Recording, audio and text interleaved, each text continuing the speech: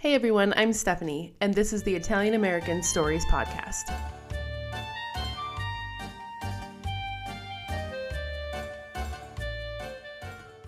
I want to start by just offering a quick apology. It's been a little while since I've put out an episode. My husband and I, we moved from the eastern side of Colorado all the way to the west side of Colorado, and it was a lot. It took us 4 moves, but we're excited because we're back home.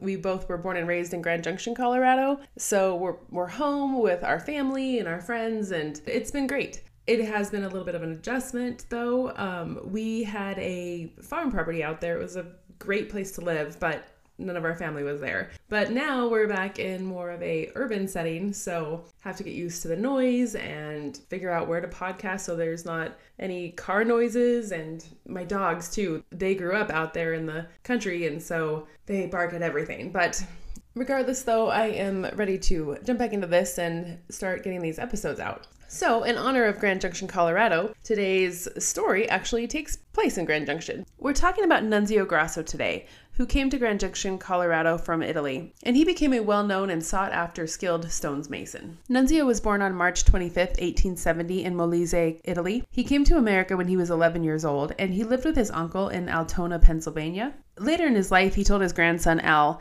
that, quote, "The first order of business when he came to America was to learn to read and write English so that no one could fool him." Nunzio didn't stay in the U.S. for very long, though. He stayed for a couple of years, but he returned to Italy for actually quite a few more years before returning to the U.S. I don't know if he just went to school in the U.S. and lived with his uncle during that time. I did see in one newspaper article that he learned how to be a stonemason while living in the East, so it's hard to say. While in Italy, Nunzio married his first wife, Concetta Spallone. They had one daughter, Nina, in Italy together, and when they moved back to America, they had a son, Vincent. Like I said before, Nunzio's trait was that of a stonemason, and due to a contract he received, the family returned to the U.S. in 1901. The project was located in Grand Junction, Colorado, and he was to build the Sheaswall building in the downtown area of Grand Junction. Jacob Sheaswall was the man who contracted Nunzio. Jacob moved to the Grand Junction area to get into the farming and agricultural industry, but after a few tough years and due to his health, he sold his farm and decided to get into the real estate and insurance business instead. And his business picked up pretty quickly, and he realized he would need a larger space to work.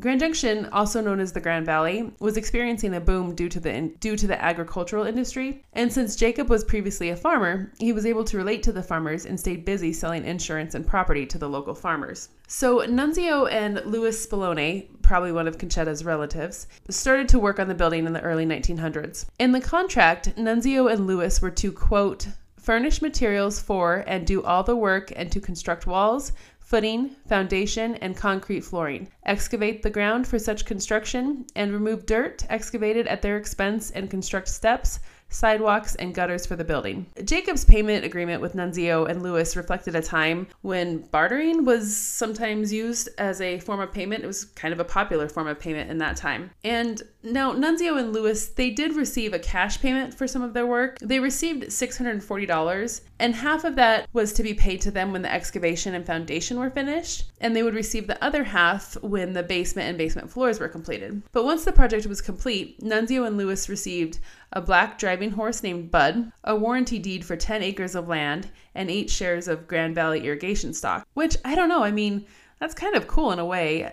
I get that, cash and money runs everything, but 10 acres of land, you could do a lot with 10 acres of land. And if you hold on to that for a few years, of course, the price is going to go up. And considering that the Grand Valley was going through an agricultural boom at that time, Nunzio and Louis could probably turn around and sell that property for a high value. And then the stocks of irrigation.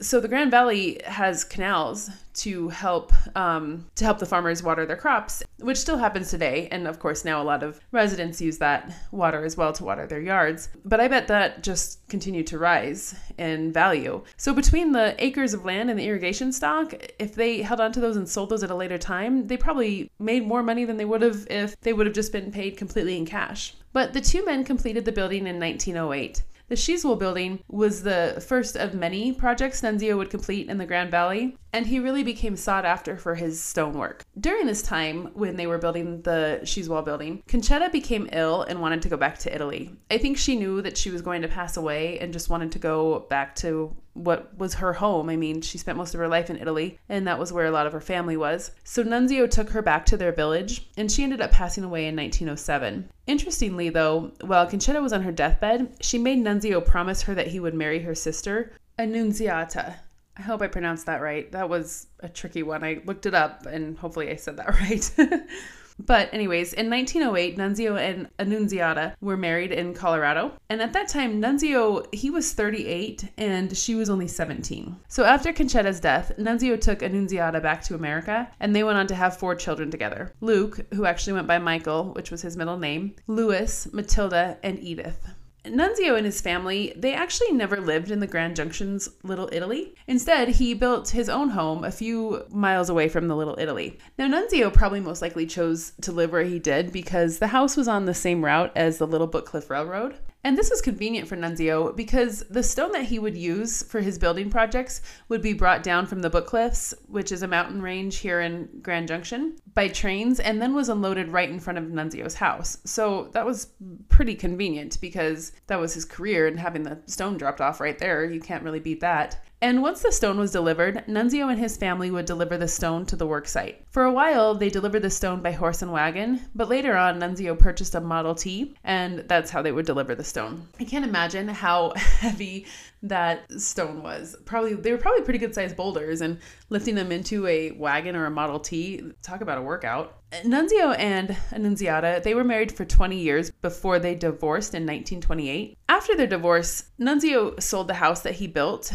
the one where the stone was delivered, and he moved to a larger house that was closer to the downtown area. And he built a stone fence all the way around this house, and he actually covered the garage with stone. So both the house and the garage were already there, but he added his own touch to it. And Nunzio eventually built another home where he lived and his grandson was raised. Annunziata, she went on to marry another prominent Italian owner in the area, Carl Stranges. And I don't know about his last name. I feel like it's been Americanized. I'm going to have to do a little bit of research on him. I plan on doing an episode on him and try to figure out if that's his right last name or what happened maybe when he came over to America. But anyways, he owned one of the Italian grocery stores in Grand Junction. And apparently right before Carl and Annunziata married, Carl drove up to Vail, Colorado, which is where Nunzio was working on a project at that time, to let him know that he was marrying Annunziata. And he wasn't really asking permission, but he just felt like he needed to let Nunzio know so that when he came back, he wasn't shocked that his ex-wife was married to Carl.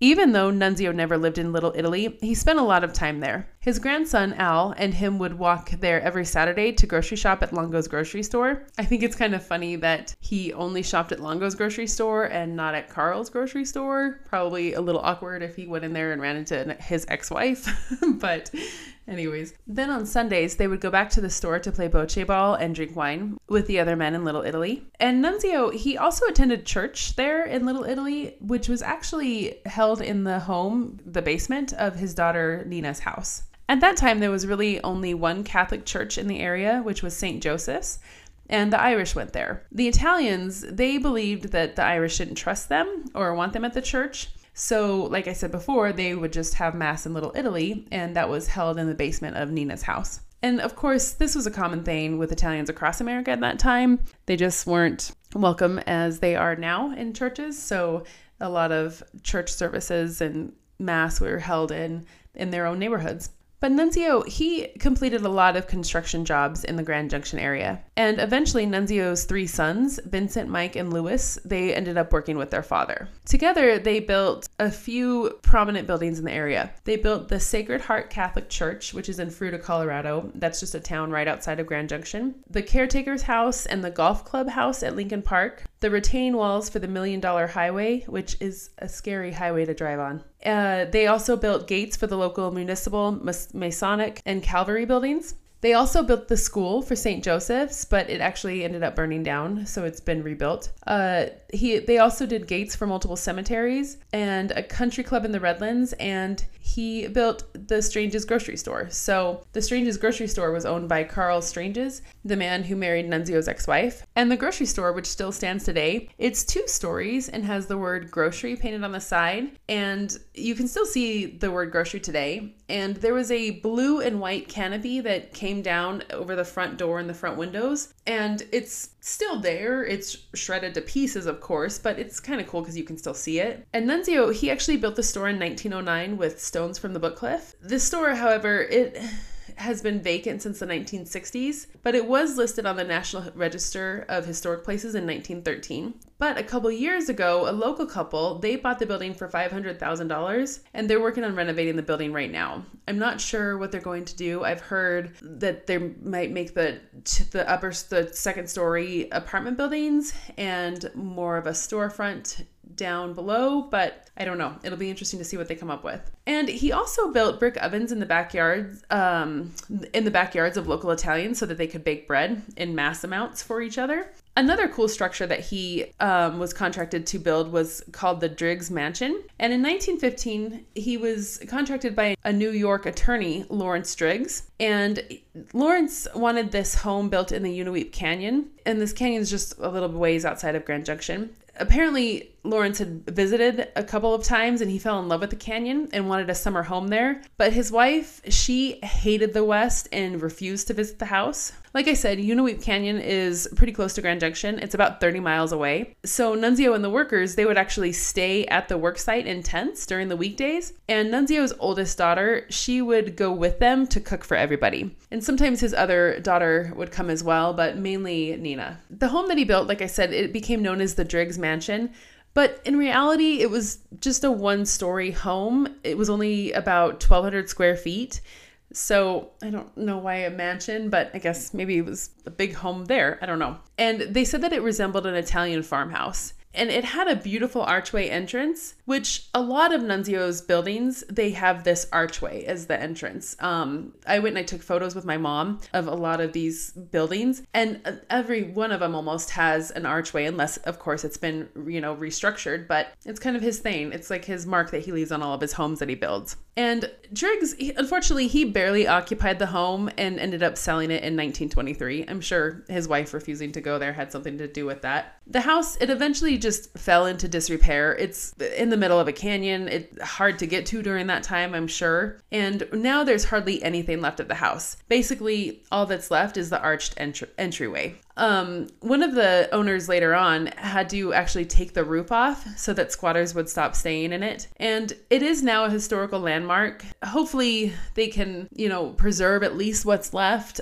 They probably won't rebuild anything, but at least preserve what's there. And I'll post some pictures of that on the Instagram page. I'll actually post pictures of all the stuff that we took on the Instagram page. And in 1944, Nunzio, he undertook his final project, which was rebuilding the gatehouse of Redstone Castle. So this gatehouse, it was located in another county. It was located in Pitkin County, which is about 2 hours away from Grand Junction. You can still visit the Redstone Castle in Pitkin County today. It's really pretty, but they wanted to have this gatehouse relocated to Grand Junction. The gatehouse's exterior, it was built from stones. So Nunzio and his two sons, Louis and Vincent, had the house disassembled by a company. And then the company, as they were disassembling the stones, would number each stone. And that way they knew the order that the stones needed to go to rebuild the home. So the stones were hauled to Grand Junction, and Nunzio and his sons began rebuilding the home. At this time, Nunzio, he was 75 years old. So, he was kind of done with this work, probably ready to retire. But he actually rebuilt the whole entire fireplace by himself, which is pretty impressive. After his retirement, his sons Louis and Mike and his grandsons Louis Jr. and Albert, they continued on with the stonemason business, and together they built the Visitor Center on Colorado National Monument. Louis Jr., who was Nunzio's grandson, went on to pursue a career, though, in education, and he was a school counselor at Grand Junction High School, then went on to be the principal there, but he eventually went all the way to the top and became the superintendent of the school district. In 1952, Nunzio, he passed away at the age of 82 at St. Mary's Hospital. He had been ill for about 4 months and spent the last 2 months of his life in the hospital. Honestly, I couldn't find much on Nunzio's life after he retired, after they finished the gatehouse. But I hope he had a relaxing retirement and was able to spend time with his kids and grandkids. He worked so hard his whole life, and hard work, lifting stones and working with those stones. I can't even imagine how tired he was at the end of every day. Like I said earlier, my mom and I, we went around the Grand Valley taking photos of all the buildings. It was a fun way to spend the afternoon. And, surprisingly, we both learned something about the town we've lived in forever. And I'll post all of those pictures to the Instagram page. One thing that was interesting and honestly strange and frustrating was on 2 of the buildings, there were plaques explaining the age of the building, its significance, and the architectures and builders. And these plaques, they were on the Lincoln Park Clubhouse and the Sheaswall building, but Nunzio was not listed on either of these plaques, which blows me away. The exterior of the building, basically what makes the building stand out, that was Nunzio's stonework. I don't understand why his name isn't on that, because if you Google Nunzio or you Google the buildings that he built, his name pops up on everything. So I don't know why his name's not listed on the plaques. And it actually reminds me of the Italian sculptor Luigi Del Bianco, who worked on Mount Rushmore, and he wasn't recognized for his work either until 2016, which was 75 years later. The Italian American podcast, which I highly recommend everybody listen to, actually has quite a few episodes on this Mount Rushmore deal. It's pretty early on, he was recognized in 2016, so 2016, 2017, but it's really fascinating episodes, and it kind of goes through his whole life, and then, the process of getting his name on probably plaques and getting him recognized. So check those episodes out. So I guess I'll have to see what I can do about this, because I don't know, it just doesn't make any sense to me. But that is the story of Nunzio Grasso, the Italian stonemason. And I hope you enjoyed listening to his story, and I hope you come back to listen to more stories about Italian Americans. See you next time.